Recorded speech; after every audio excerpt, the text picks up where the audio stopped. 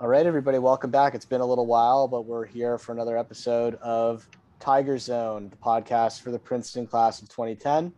I am your host, Jeff Kirchick, Vice President of the class of 2010, and today I'm joined by a particularly special guest because he was a roommate of mine for a year at Princeton. He's a close friend, although we haven't caught up in a while, so this is a great opportunity for us to chat. He has done a lot of interesting things in his career, but right now he's on the go-to-market team for Chromebook at Google. So in the tech world in Silicon Valley, it is my pleasure to welcome Jeff Zhao. Jeff, how are you doing today? Yeah, I'm good, Jeff. Good to see you, man. It's been a while. Yeah, it's been quite a few years, and I've always enjoyed being your friend because you've had a variety of different interests. You were I remember you were a very popular guy in college. You were a smart guy. You were also a DJ. You did all sorts of different things. So it's not a surprise to me that you've been like all over the world doing all sorts of interesting and fun things in your career. So let's start out just by talking about like first like before we even get into it, let's just like who are you? Like tell us a bit where you're from, what life was like growing up for you before Princeton, like what got you to Princeton and all that good stuff. Yeah, for sure. Yeah, so I was born in China. Came to the States when I was 3 years old. Lived in South Carolina for a couple years, so I have a random but deep affinity for cheesy grits.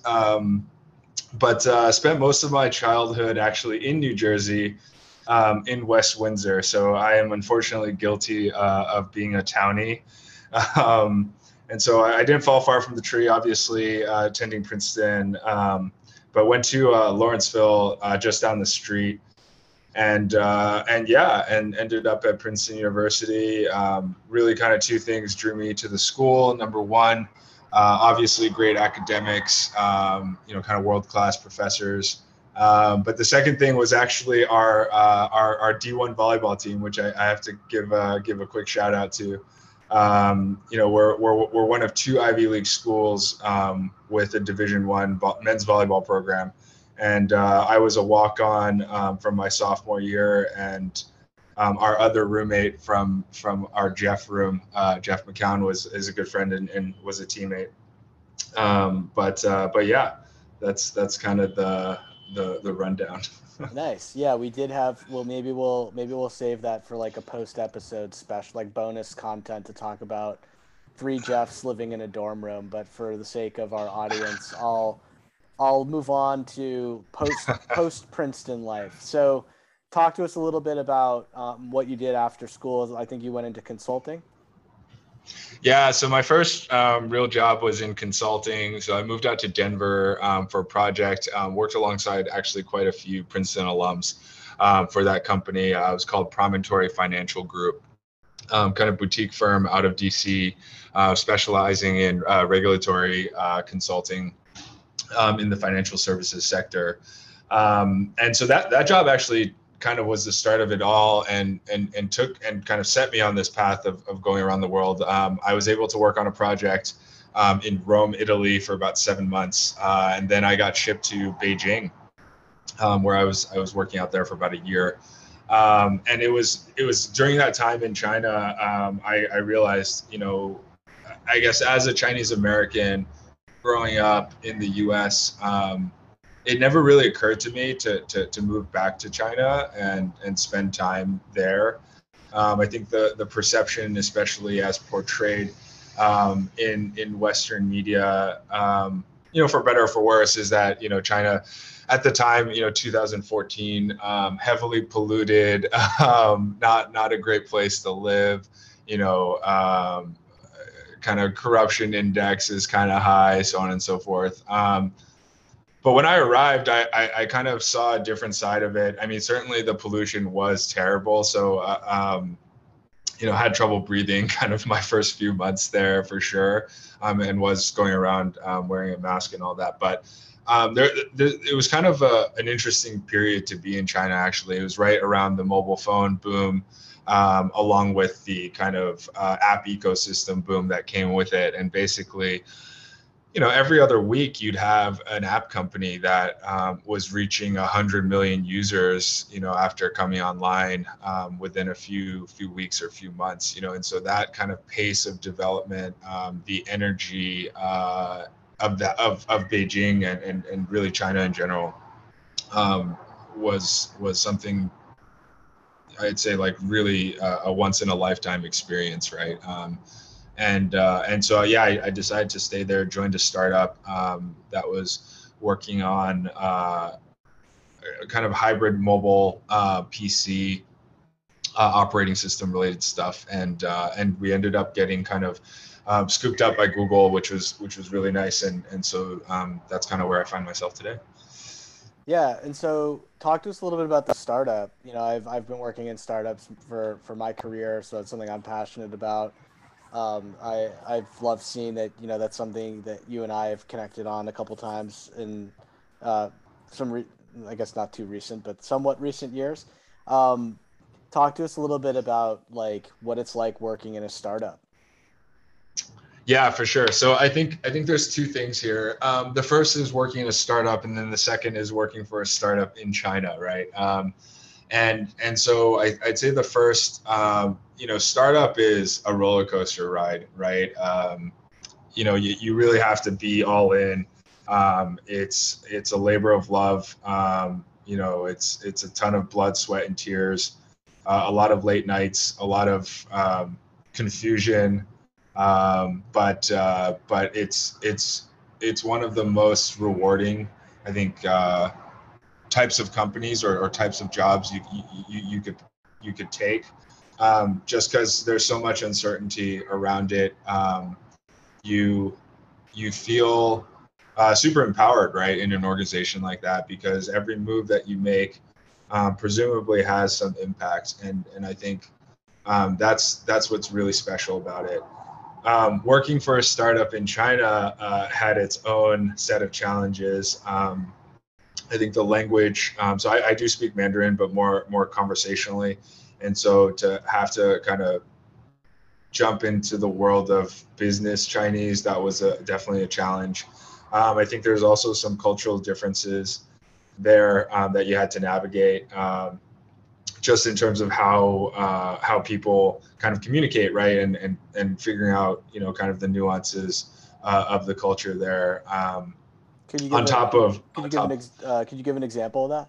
Sorry to interrupt you. I was just curious. No, yeah. I think there's a lot of things. It's like you're sitting at a dinner table trying to close a deal, right? And just being able to read into kind of some of the subtleties, because folks won't, I think out of politeness won't directly kind of say yes or no to that deal, right? And so you kind of have to read into the signals. There's a lot of drinking involved as well, right? And so oftentimes, that deal doesn't happen unless you kind of just drink with your counterpart there until both of you are like face down on the table. And so a lot of that, I mean, the internal politics also, right? Just kind of being super attentive to what's happening around you. You kind of have to have your spidey senses up, just to overcome that, like that initial kind of language barrier, but then also that more hidden kind of cultural barrier too. But it was really an experience of a lifetime. Worked a ton of hours, right? And you end up kind of living and breathing this startup, and you treat it like it's your baby, and yeah, a lot at stake, and so it's super exciting. Yeah, and obviously, getting acquired is everyone's dream working in a startup. And in your case, you now work at Google, which is a dream for a lot of folks too. I mean, it's not easy to go work at Google or Apple or any of the major tech companies out in Silicon Valley. But there's got to be, you talk about the dichotomy between Western culture and you know Chinese culture as it pertains to like startup life and sales. Um, Talk a little bit about the dichotomy of your life, between working in a startup and then being scooped up by Google, and now you're working at one of the largest tech companies on the planet. What was that like for you? How did you deal with all of that change? Yeah, that's a great question. It so the first thing that's very apparent is the scale at which Google operates, right? You go from dealing with tens of thousands of users, if you're lucky at a startup, to all of a sudden dealing with millions of users, if not billions. And so that was the biggest thing, and that's there's a different set of like responsibility that comes with that, and I'd say that was probably the most kind of dramatic thing. The other aspect is quite, I guess, interestingly enough, I had a tougher time transitioning back to the US, and this was something that I didn't really expect. I think when you're in China, especially as an expat, there is this there's this kind of unique feeling that you have, or that you get when you're there, in the sense that you are kind of special, right? You're not from you're born and raised locally. There's a really tight knit expat community of people from all around the world, and so I've met folks from Colombia, from the Middle East, from Germany, Italy, all over. And so once you come back to the US, you kind of lose that a little bit, and there's that aspect of it where I think as soon as I came back to Silicon Valley, like when I was meeting new people, I oftentimes got kind of typecast, right? As, oh, he's Asian dude who works in Silicon Valley, so he must be like either an engineer or a tech bro or something like that, right? And I felt like that was a very like it was very kind of jarring actually at first, right? Because it's like I just spent 4 years like not even being here, and coming back, it was a really kind of crazy experience to all of a sudden feel like I have this role to play, or this these expectations, I guess, that people had for me. And then the second aspect is this kind of what I call like the Rip Van Winkle effect, right? And it's kind of like I pieced out for 4 years, and then all of a sudden I came back, and you've got friends who are now engaged or married or with kids. Life is kind of different. I missed out on a bunch of like this whole Snapchat thing. I totally missed out on that in China. And so these small nuances, like just coming back and getting caught up on stuff. I still remember like being at a party, met some cool people, and in China, like when you meet new people, it's like, oh, let's just add WeChat, right? Like scan a QR code, and then that's your basis of communication. And I remember being back here, I'm like, like crap, do I like add their number? Do I add an Instagram? Do I follow their Twitter feed? Like what do I do exactly, right? And so that was also quite funny. But yeah, I mean, I think going back to your main question, which is the difference between kind of big tech life versus startup life. What's interesting also is my 3 co-founders were all ex-Googlers, actually, and so they brought a lot of that Google culture to the startup, and so I think in some ways there was an easier transition specifically into Google, but yeah, I mean, I think that the biggest thing is just the scale and the size of the company, and all the different aspects of tech and people's lives, right? Like our products touch, and that's always just been super incredible and mind blowing for me. Do you watch the show Silicon Valley? Have you seen it? I've watched it probably like 10 times, like from beginning to end. Yeah, that show captures both startup life and big tech life pretty accurately, I would say. What do you think? Yeah, I was going to ask you, like, do you think that it's accurate? Because I think, startup I worked at had everything that happened in that show happened to my company that I worked for. It felt like. Definitely. What's your favorite part? Well, I guess we shouldn't spoil it for people. But yeah, but what is like life like in Silicon Valley? I guess let me put it a different way. I think people have this perception of what it is, and they think that it's So a little bit of what you described, but like, do you think that the kind of the stereotypes about it are accurate, or what are things that maybe people wouldn't expect to hear about what life is like being in tech or in Silicon Valley and startup world and things like that? Yeah, for sure. Huh. Interesting. I mean, I equate. So I think the allure that Silicon Valley has is very similar to like the allure of Princeton University, right?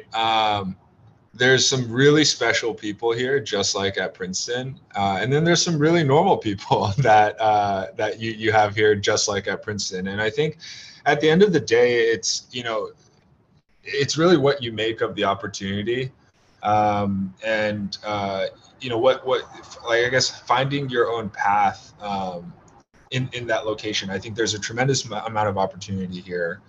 Um, just like at Princeton. And so I think in that way, like, having gone to undergrad, at Princeton, it prepared me quite well for Silicon Valley, in that way. But I don't know, in terms of what, yeah, like it's kind of just like normal suburbia, really. A lot of corporate campuses around with, your Facebooks, your Googles, your Amazons, Apples. Um, a lot of overvalued property, really expensive avocado toast and coffee. um, there are robots that you do see on the streets now, which is kind of weird, that are delivering food and stuff. That's probably like the most kind of That's for techie real. it gets, right? I'd That's say. like serious. Sorry, you're on mute, I think. Oh no, so that is that serious? Like there's robots delivering food?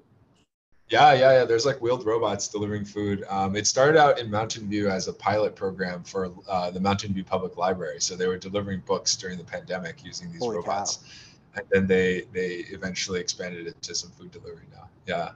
Man, we're just Um, automating everything away. It's not good. yeah. Um, Yeah. Andrew Yang, man, he had some good things to say. Um, uh, Yeah. all right. Well, moving on. Like, let's just talk a little bit about like what you're up to now. So you get acquired by Google. Now you're on the go-to-market team for Chromebook. A lot of people don't Yeah. even know what either of those two things mean, Yeah. what go-to-market means or what's Chromebook. So tell us a little. Sure. I know what it means because Right. I work in sales and I work in tech. But tell Yeah. folks tell folks what that means. What are you doing every day? Yeah, for sure. So, starting with the product is Chrome OS, which is the operating system you find in Chromebooks. And Chrome OS is essentially Google's version of a PC, kind of productivity-oriented operating system. And so, what we do is we work with, your OEM manufacturers, being like Lenovo, HP, Dell, Acer, Asus, and we work with them to put our operating system into their hardware, and then work with them to kind of bring those devices to market, specifically through the consumer channel. And so whenever you see a Chromebook, sitting in a Best Buy or Walmart or Target, it's my team that's kind of working behind the scenes to help kind of put it there, and kind of bring it to life in the market. Awesome.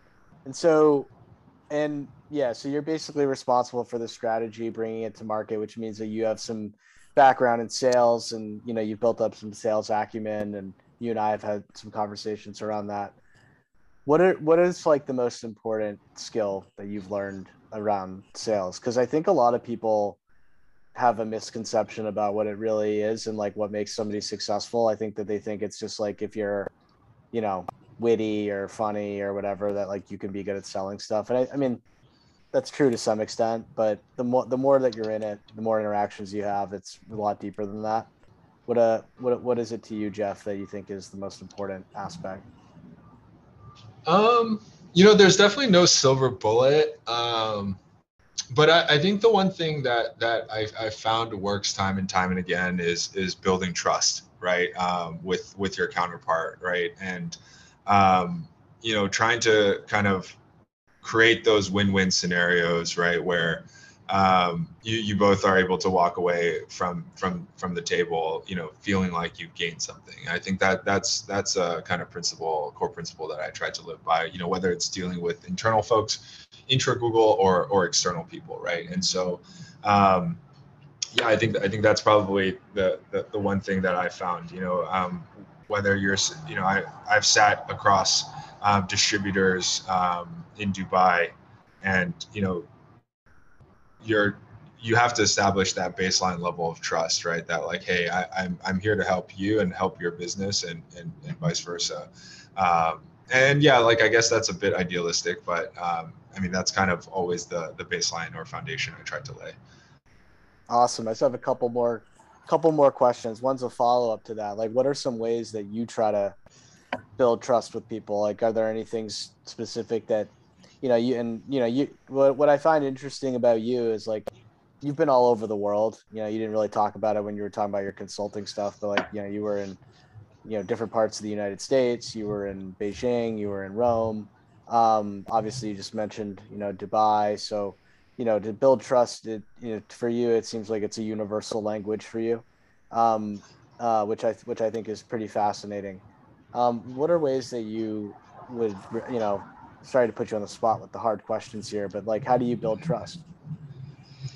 Yeah, I mean, I think the way I look at it is, look, we're all human beings at the end of the day, and irrespective of where we come from, we all have mouths to feed, a roof to put over our head.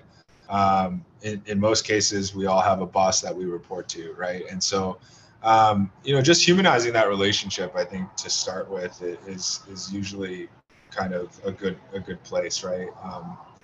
Figuring out kind of what their family situation is, figuring out really kind of what their MO is at this job, right? Like, are they just trying to, 9 to 5 paycheck, call it a day, or they're trying to career climb, they really believe in what they're doing. So there's all these personas, I think, that exist out there. And I think trying to kind of match a strategy to that persona, really helps set that foundational layer of trust, right? Because then, you're now kind of speaking the same language, not like linguistically. I mean, linguistically, maybe yes, maybe no. Maybe you need a translator, right? But at least like you're kind of aligned in terms of your objectives, right? And I think that's always like a really critical kind of starting point in any relationship, and just kind of doing that intel, right, and understanding kind of your audience and who you're talking to exactly, I think is super critical. Awesome. Last question, Jeff, and then we'll let you get back to your busy life. I remember you as a guy, jack of all trades, beach volleyball, DJing, late nights at Terrace. I know that the future holds something for you. Obviously you've had an awesome career, and you're down an interesting path. What are your goals? Like, what does the future hold for you after this? Oh man.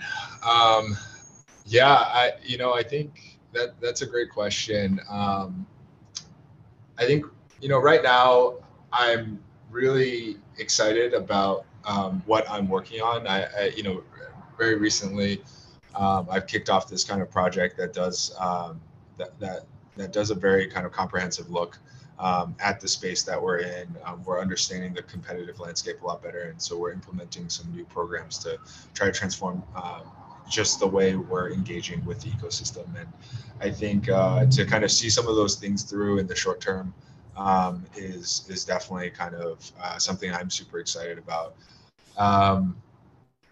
Yeah, outside of that, I mean, I think at some point, I probably would like to jump back into the startup world again. I think just the energy and the rush you get from that is unlike anything else, and so also kind of open to shopping around for some new opportunities as well, right? Kind of looking at the macro landscape. Obviously, like fintech right now and health tech are pretty exciting in hot spaces, and so yeah, just trying to kind of keep learning, right? Keep on that journey, and then kind of whatever comes through. In another lifetime, I would love to be a general manager of a Formula One team, but that's more Hey wishful man, thinking than anything else. you got plenty of time to make that happen. That's right. And That's right. maybe you and I can launch a business together if you want to make a startup. So we'll stay in touch. Let's definitely connect on that. Yeah, it could be fun. Yeah. Awesome, Jeff. Well, thank you so much for joining us tonight. It was awesome to have you as a guest. Yeah, definitely. Thanks, Jeff, for reaching out, and hope everyone's doing well during these interesting times. And reach out. If you need a Chromebook recommendation, Got to get that plug in. How do people reach you if they need to get that Chromebook? That's right. Instagram's good. The real Jeff Zhao, or just look me up on LinkedIn and shoot me a message. Yeah. Awesome. Thank you, Jeff. Hope to see you next year at reunions. Everybody who listened, thank you for tuning in. We will see you next time on Tiger Zone.